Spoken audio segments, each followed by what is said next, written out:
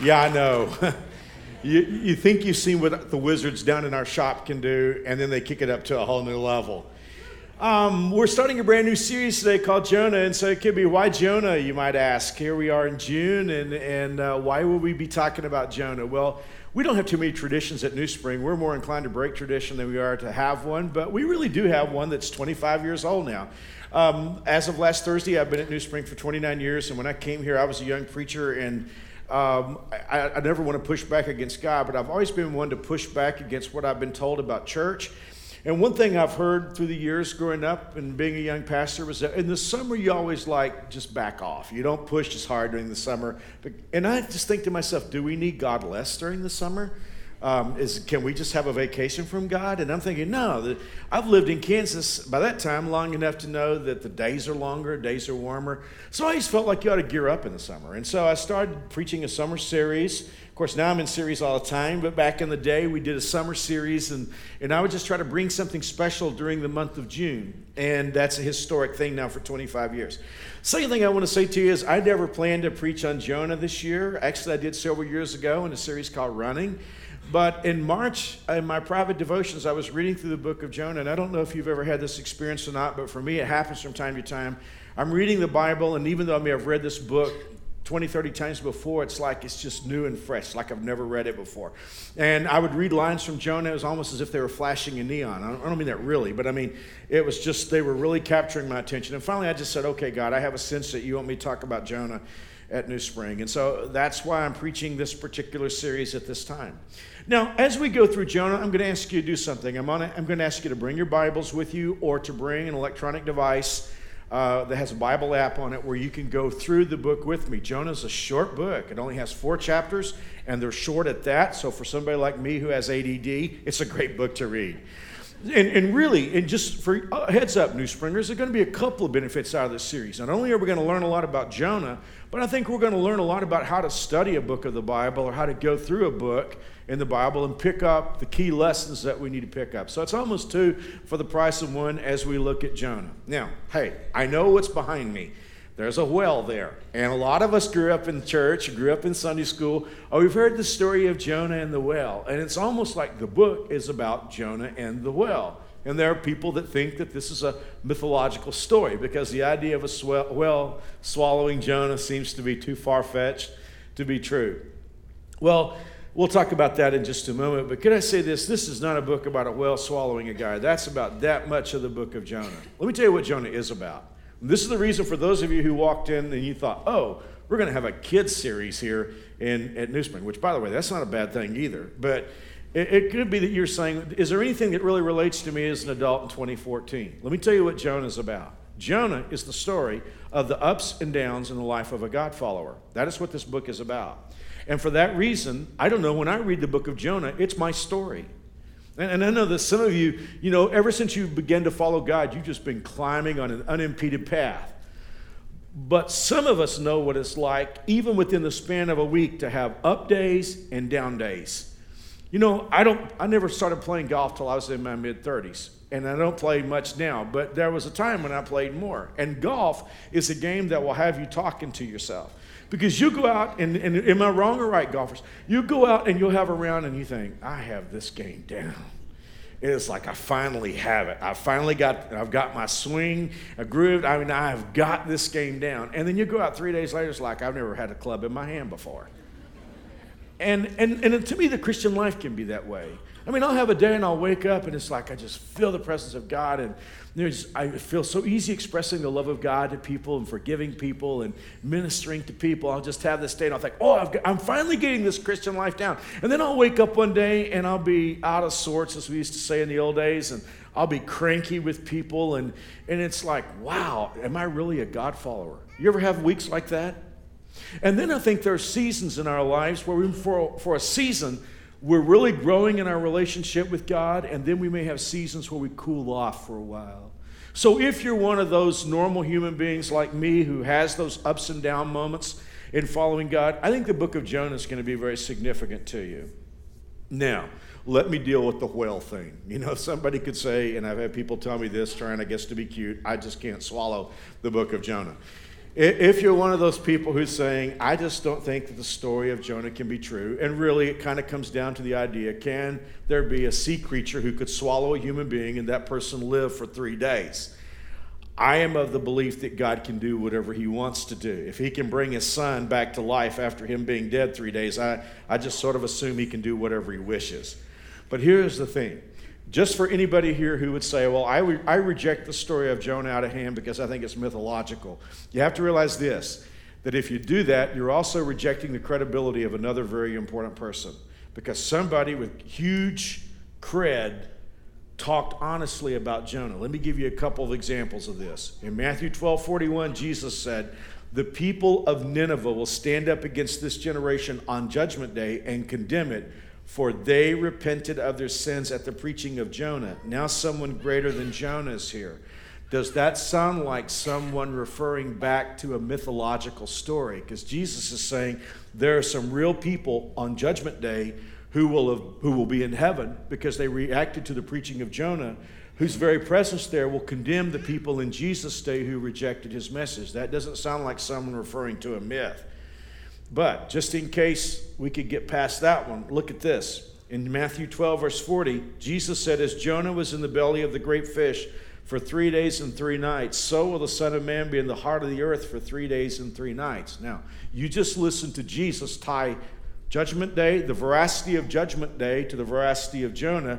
And beyond that, you actually heard Jesus refer to his resurrection and the veracity of his resurrection as a coming promise to the reality of the book of Jonah. So, if I'm going to reject Jonah, I have to reject Jesus, and that's not something I'm prepared to do. Okay, but today, we're not going to spend a whole lot of time talking about that kind of thing.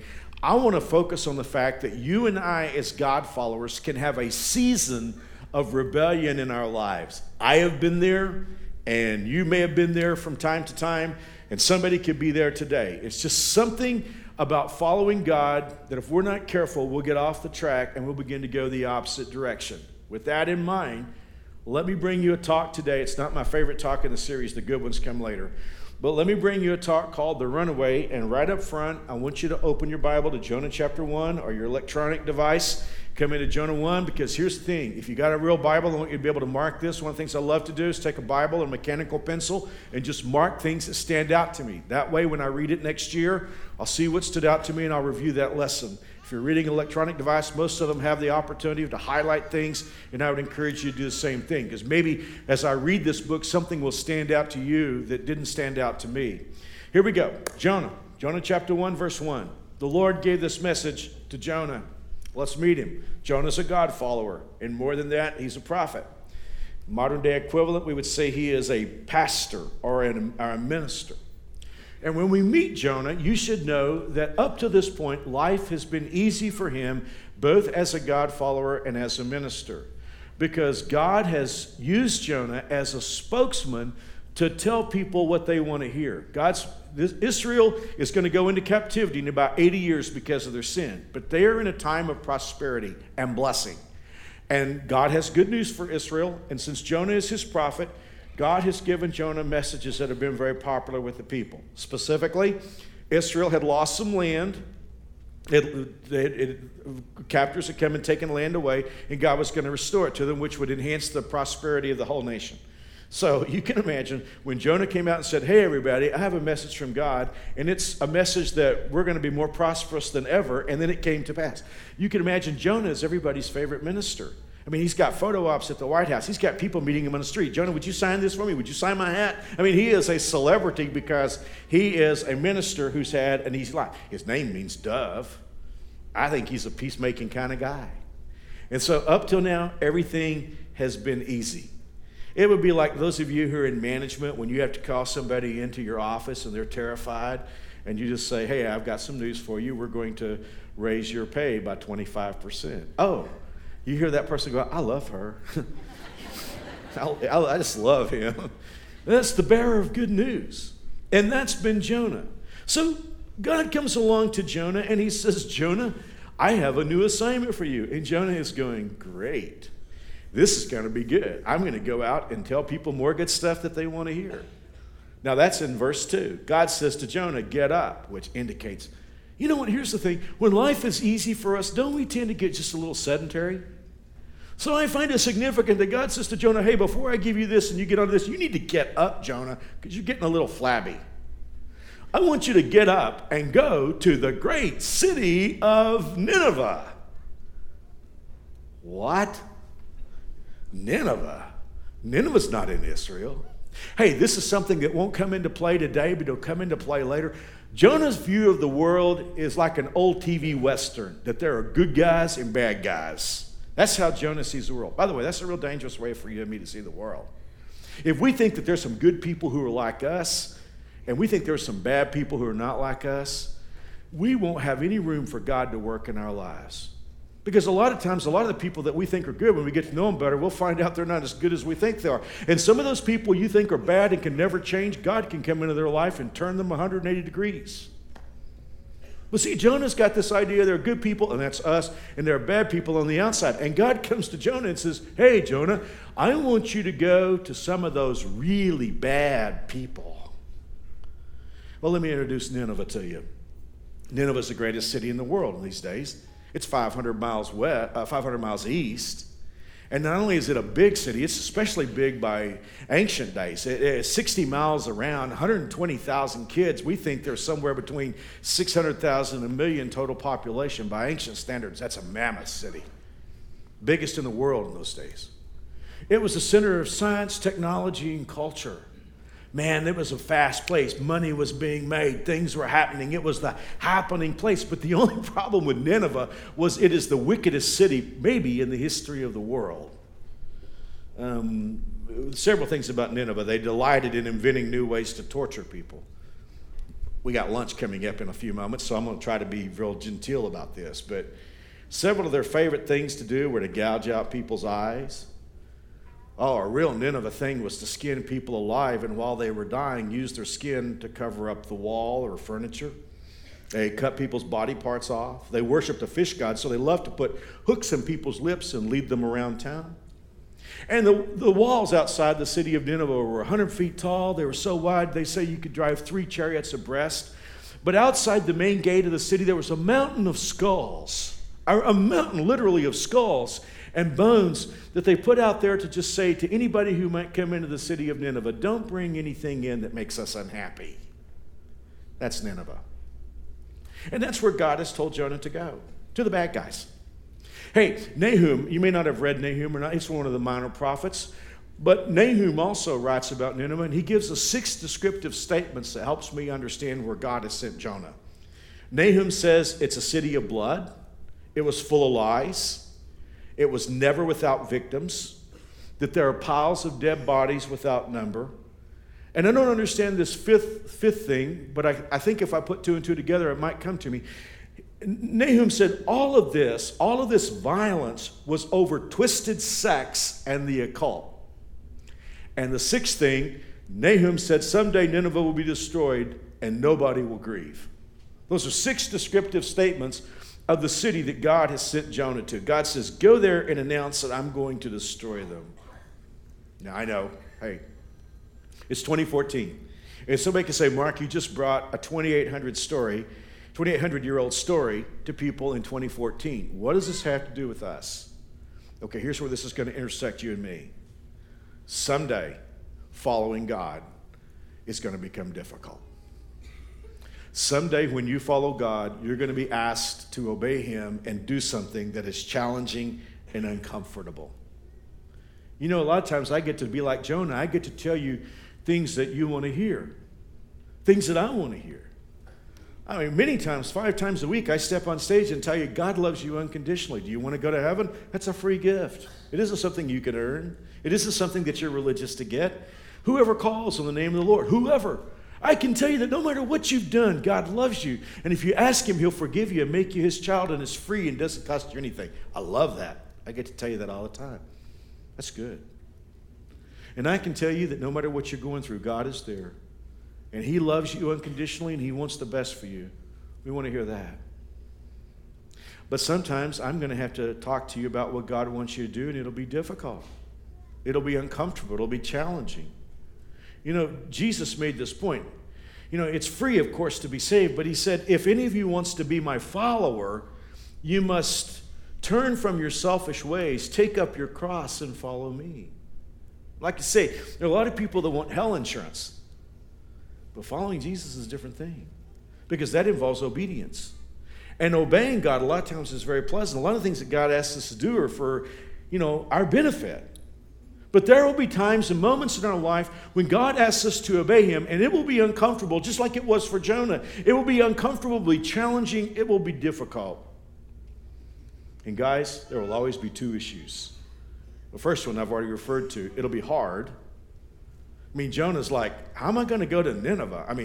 There are 1 million people there. How am I going to walk in and get everybody's attention? It's going to be hard. And the second thing is, this is a big one, it will make no sense. It will make no sense at all. But there are two things about these moments. The first one is, these are the moments that make life worth living. When God comes along to you and he asks you either in his word or he asks you by his Spirit to do something that's difficult and uncomfortable, those will be the defining moments that decide your life. We would never even know about Jonah if God hadn't asked him to do this. He would just be another flabby preacher that told people what they wanted to hear. But you know what? We're talking about him today, 2,800 years later. Even people who aren't God followers know the story of Jonah. It is these moments when God comes to you to ask you to get out of your comfort zone and do the difficult thing. It will be these will be the events that write your story. Last Thursday, I've been at New Spring 29 years. And I can't believe it happened. It's just gone so fast. But this is a true statement. When I was an 18-year-old junior in college, on my way to chapel one day, I was talking to Mary Alice. This was long before we got married, but we were on our way to chapel, and I said to her, I will go anywhere God sends me except Kansas. That's a fact. And I said that out of ignorance, and I regret that. That was a very bigoted thing to say. I was a typical Texan, and you know that you can always tell a Texan, but you can't tell them anything, and that's sort of where I was. And I meant that. I meant it. I just said, I will go anywhere God sends me except Kansas. And later on, I was on the board of directors for my college, and I had to be back there many times during the year. And when I told Mary Alice that, we were walking by a little white wrought iron bench on our way to chapel. And after I'd been here for years and I was on the board of the college, we'd go back to that bench and laugh about the fact that I had said at that very point, I will go anywhere God sends me except Kansas. And yet after 29 years, outside of my wife and my kids, this church is the love of my life. See, it's written my story. It was difficult. It was uncomfortable. I said no for 3 years before I came here. But it's been the joy of my life. And as hard as it is to believe, I think I've actually become a Kansan after all these years. Because the other day I was listening to somebody rip Kansas and I was defensive. Somebody was calling us flyover country in Dullsville, and I thought I'd take offense at that. So I guess after all these years, I've become a Kansan. Here's what Jesus said when he talked about these moments that are difficult and uncomfortable when it comes to making our story. Jesus said this, if you try to hang on to your life, you will lose it. But Jesus said, if you give up your life for my sake, you will save it. You will bank it. Here's the simple reality. If you decide, I'm going to live my life for whatever makes me comfortable, whatever makes me pleased, whatever makes me feel good, if you live your life that way, and I love you enough to tell you this, someday you will get to the end of your life and you will not know why the heck you lived. Somebody will have your funeral, they'll put you in a casket, or they'll burn your body up and put it in an urn, and they'll go out and eat potato salad together, and then they'll leave you there, and you won't even know why you lived. Only the people who respond to the challenging things that God puts before them have a story to tell. And honestly, before the 4 o'clock service yesterday, I told myself, maybe the smartest thing I could do in this message is just to stand before you for 30 minutes and make this statement over and over and over and over again. Aren't you glad I didn't do that? That would be really annoying. But here's the statement. Just because we don't understand what God's up to doesn't mean he's wrong. Just because we don't understand God doesn't mean that he's wrong. I've had people ask me through the years so many times questions. It's like, because I don't understand God, therefore he must be wrong. One of the ones that I've been asked so many times is somebody will say, well, hey, Mark, if God knew that Adam was going to sin, why did he even make human beings? It's like, because I don't understand that, he's wrong? I mean, has it crossed our mind that he's the genius of the universe? He may be working in a much higher calculus than we get. And so when God came to Jonah and God said, Jonah, I want you to go to Nineveh and tell them that if they don't turn, I'm going to destroy them. First of all, Jonah's saying, and that would be a bad thing. But you have to realize Jonah didn't understand that at all. It didn't make any sense. And put yourself in the moment for Jonah. Because here's what he's thinking. God, they're evil. You are going to destroy them. I'm going to go there and preach. They're going to find some creative way to torture and kill me. And you're still going to destroy them. And the only thing that I can see that's happening here is you're going to make a point and I'm going to die. Right? I mean, isn't that what Jonah's thinking? If you put yourself in his place, I'm going to go there. They're going to kill me. You will have made your point. You're still going to destroy them. What's the point of me going there? It doesn't make any sense. But here's the thing that you and I know. We have the rest of the book. We know that Jonah goes there, and when he preaches, the whole city amazingly turns to God. Hey, you heard Jesus say a moment ago, there will be people in heaven because of what Jonah did. See, just because we don't understand what God's up to doesn't mean he's wrong. I mean, God has asked me to do a lot of things that are uncomfortable. I mean, honestly, God, we had an offering a few moments ago. God says the 10th belongs to him. I don't give the tithe, I bring the tithe. And Morales and I, we bring 10% of what we earn and we give it back to the Lord.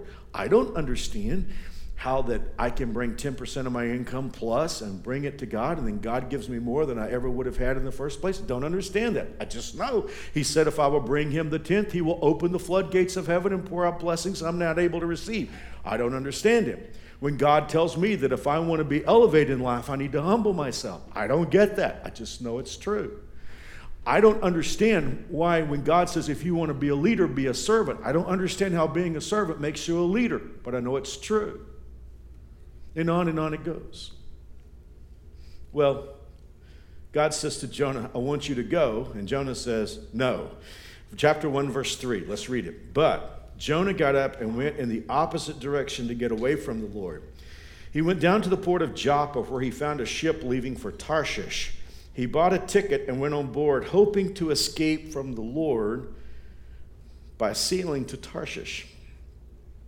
One thing I've watched through the years is being a leader and working with a lot of people is that sometimes when people tell God no, it isn't enough for them to just tell God no in that specific area. It's like they decide they're going to prove to God that they're right, and then they go hard in the opposite direction. But all this time, and again, I'm just kind of reading between the lines here, I think Jonah is vacillating back and forth between two emotions. One emotion, while he's going the opposite direction, he's scared to death God's going to do something about it. And then secondly, he's got rationalization going on. Hey, I'm right to do this. Jonah's got an alternative plan. God said, go 500 miles east to Nineveh. And Jonah said, I feel like going to Spain, which is the furthest known destination west. So all this time, Jonah's thinking, God's going to strike me with lightning. You ever have that feeling? You're somewhere you shouldn't be, with somebody you shouldn't be with, doing something you shouldn't do, and it's like, I'm waiting for the lightning bolt anytime. So Jonah goes down to Joppa, and it's like, there's a ship going to Spain. I believe I'll buy a ticket. So all this time he goes over to the travel agent, and he's putting his money down. He's got his debit card there for the ticket, and he's like, at any moment, I'm going to get struck with lightning. But the transaction goes through, and now Jonah has a ticket. Well, God's going to strike me with lightning if I get on the boat. So he walks up the gangplank, waiting for the lightning to strike. And no lightning strikes. Wow. You know what? Maybe this is going to work. He goes up and gets in a bed on the boat, and the boat's gently rocking. And Jonah says, hey, I'm going to get by with this. Why do I go here? I cannot tell you how many times I've sat in my office across from some guy, a Christian guy, who just decided that it would be the smart thing to leave his faithful, godly wife and his good kids because some gal down at work makes him happy.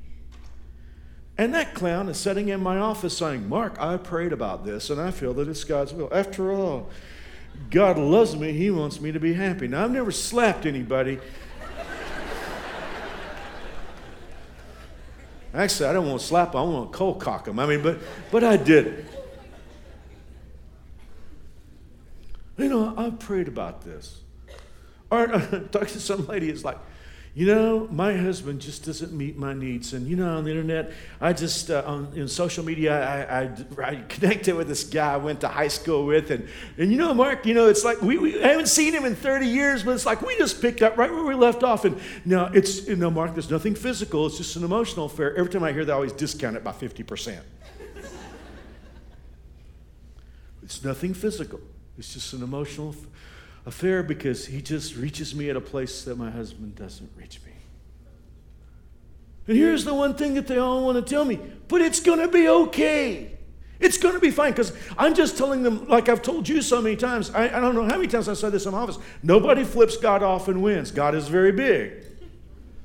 And so please don't do that. It's not good. How many times have I said in my office as I've pleaded with somebody on behalf of their wives, their husbands, their children, pleaded with them and said, look, this isn't going to end well. And I have had them sit across from me and assure me it is going to end well. God is okay with this. I know, because look how far I've gone and I'm not having any trouble. In fact, Mark, I feel more peace than I've ever felt before.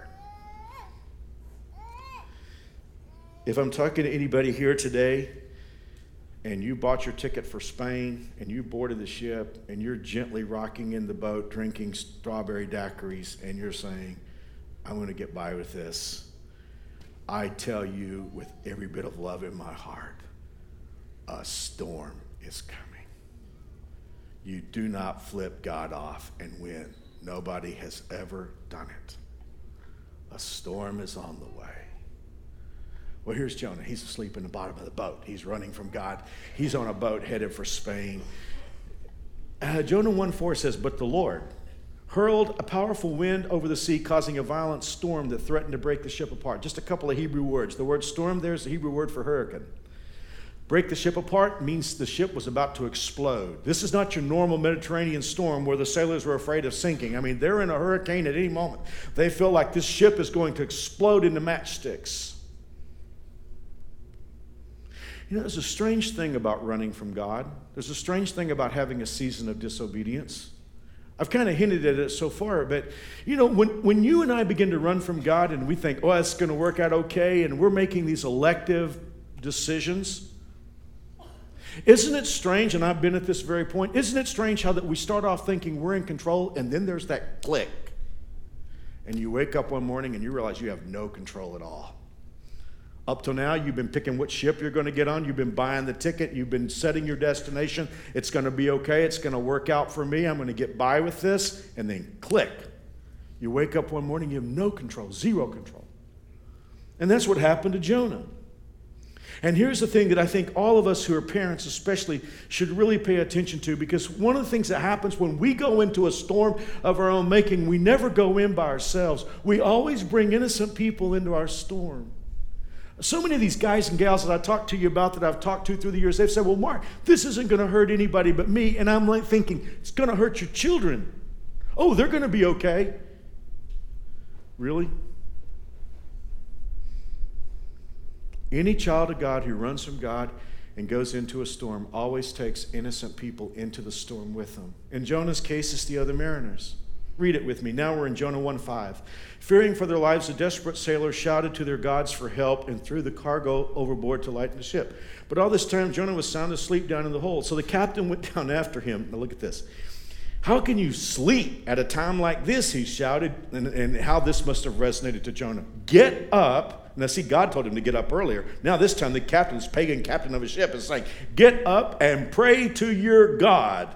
Maybe he will pay attention to us and spare our lives. And the crew rolled the dice to see whose fault it was. They're a bunch of pagans. They worship idol gods. Jonah worships a true God.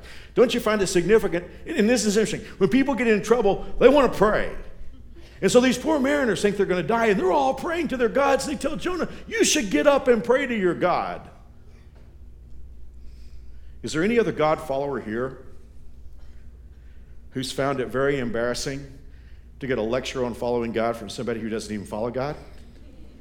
Because, you know, here's the thing. A lot of times, if you're a God follower, you have friends who don't follow God, but they want you to follow God.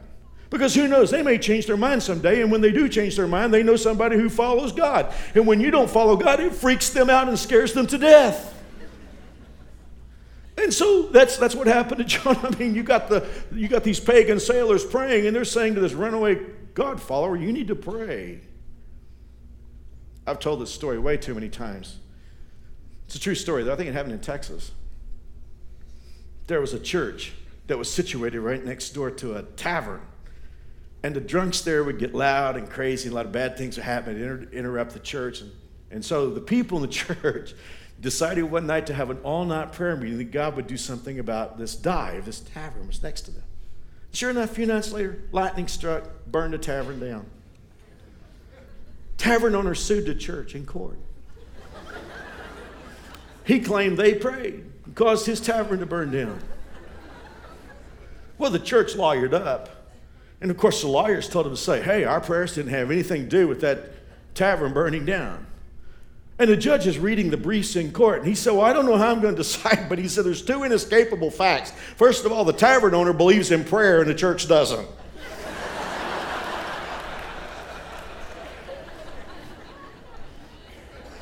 Isn't it embarrassing when you're a God follower and you're acting out of character, somebody's not even a God follower? It's like, aren't God followers supposed to do this? Well, I'm not going to be able to take this story to a good place today because that's for future weeks. And we're probably going to end on a low note today because we're talking about a guy running from God. But here's the positive thing. Although Jonah doesn't feel it yet, this story is beginning to turn. His situation is about to turn around and go the right direction. And it happens with the smallest thing. Hey, I've been here. Have you ever run from God and you thought, okay, God will never have anything to do with me anymore. God's finished with me. My life is over. And then God shows up in the smallest little thing. And it's like, oh, he's still there. And in Jonah's case, of all things, it was a couple of dice. The sailors, they're pagans. They don't know anything. They just are hoping to roll the dice and see if the dice say it's somebody's fault. And when they roll the dice, let's read it. The Bible says, I'm going to skip Psalm 139:7, guys, up in the tech room. You can read that when you go home. The crew cast lots to see which of them had offended the gods and caused the terrible storm. When they did this, the lots identified Jonah as the culprit. Now, for them, it's just a random roll of the dice. Jonah knows why he's come up in the dice. God has managed this particular roll. And these sailors look at Jonah now, and they say, why has this awful storm come down on us? Who are you? What is your line of work? What country are you from? What is your nationality?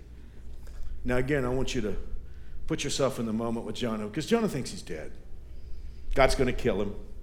This whole storm, God sent the storm to kill him. His life is going to be over. Now, I love this about Jonah, because even though he has ups and downs, Jonah seems to be an honest guy. I love this about him. He sort of says what's on his heart. He doesn't hide his emotions. And you're looking at a guy right now who realizes he's about to die and he's caused his death, but he's saying to himself, I may have got here by running from God, but at least I'm going to die telling the truth. And he winds up saying the two things that God wanted to hear him say all along. Jonah said to them, I'm a Hebrew, and I fear the Lord. 365 days a year I think about this verse. It is one of the most important verses in my Bible. Now, I'm modified a little bit because I live in a different era. But day after day, I say to myself, I am a Christian, and I fear God. Why is that important?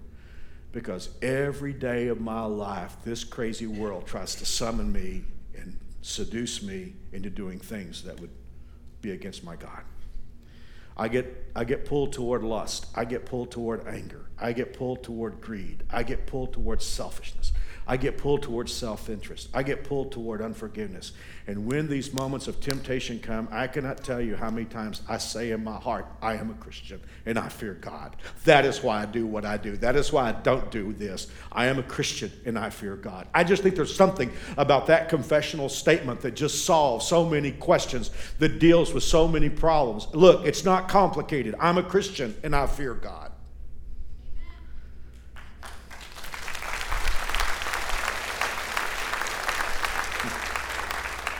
And I think poor Jonah was saying to these sailors, look, I know I don't look like a God follower right now, but I really am. I'm not where I'm supposed to be. I'm not doing what I'm supposed to be doing. I'm not in character right now, but really this is who I truly am. Jonah is saying to them, guys, I'm not a hypocrite. I'm just running from God. I'm a Hebrew and I fear God. And now let me show you the second thing that God was waiting to hear from him. The sailors were terrified when they heard this. Verse 10. For he'd already told them he was running away from the Lord. Oh, why did you do it? They groaned. And since the storm was getting worse all the time, they asked him, what should we do to you to stop the storm?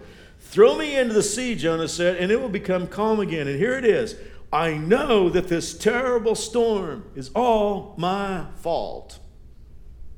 Guys, in 2014, we in America made a cottage industry in blaming other people for our wrongdoing. I mean, you know, I know I'm a psychopath because I didn't get the blue bicycle I wanted when I was 5 years old. And my mama didn't give me a puppy. I wanted a puppy, and I didn't get a puppy.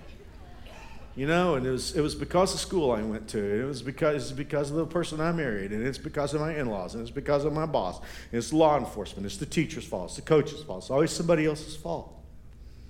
Hey, you know what? Sometimes you just woman up, you just man up, and you say, I know this storm is all my fault. I mean, not all storms are our fault. Sometimes we sell into storms that we don't make. But there are times, I think, when we can draw a pretty straight line between our conduct and the storm we're in. And at that moment, it's a good thing to say, I know that this storm is all my fault. Jonah said, I'm taking responsibility. Well, the sailors don't want to throw Jonah overboard, but they try to row and get to land, but they can't. Finally, they pray and say, God, don't hold us responsible for this man's sin.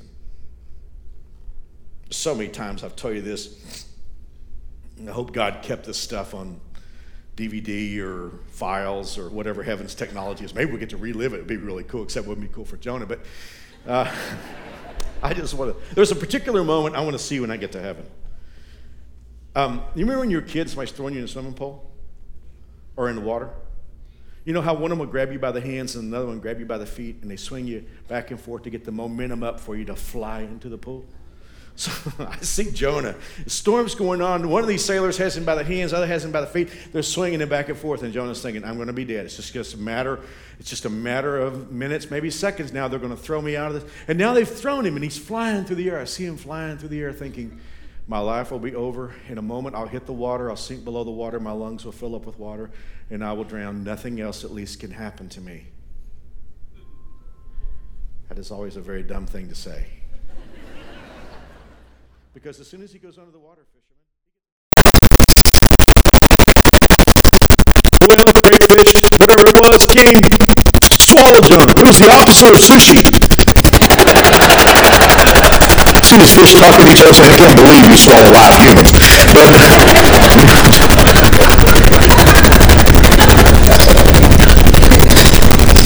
But the Bible says that God assigned a huge fish to swallow Jonah. He was in the fish's belly 3 days and 3 nights. You know, if you wanted to, you could look at this story and say God is vindictive. He's got a runaway prophet, he's got a runaway God follower, and God is going to punish him by sending a scary storm and fish to swallow. But that's not the story. You know God's message in the storm and God's message in the great fish. Because God saying to Jonah, and this is why this is important, because some of you may be in the storm right now that you're making. You float God off, and you fight with me and it's going to work. And there's the flip moment you realize you're not in control anymore. And now you're in the storm, or you're in the fish's belly. You need to know that that was all about one thing. Wait for this. God will save. To Jonah, I love you too much to let you go. I love you too much to let you go. If you're a God follower, the storms are never to abuse you. Your storms are just to say, I love you too much to let you go. Hey, David here, because the news gets really exciting next week, but God willing, we'll see you then. See you soon. God bless.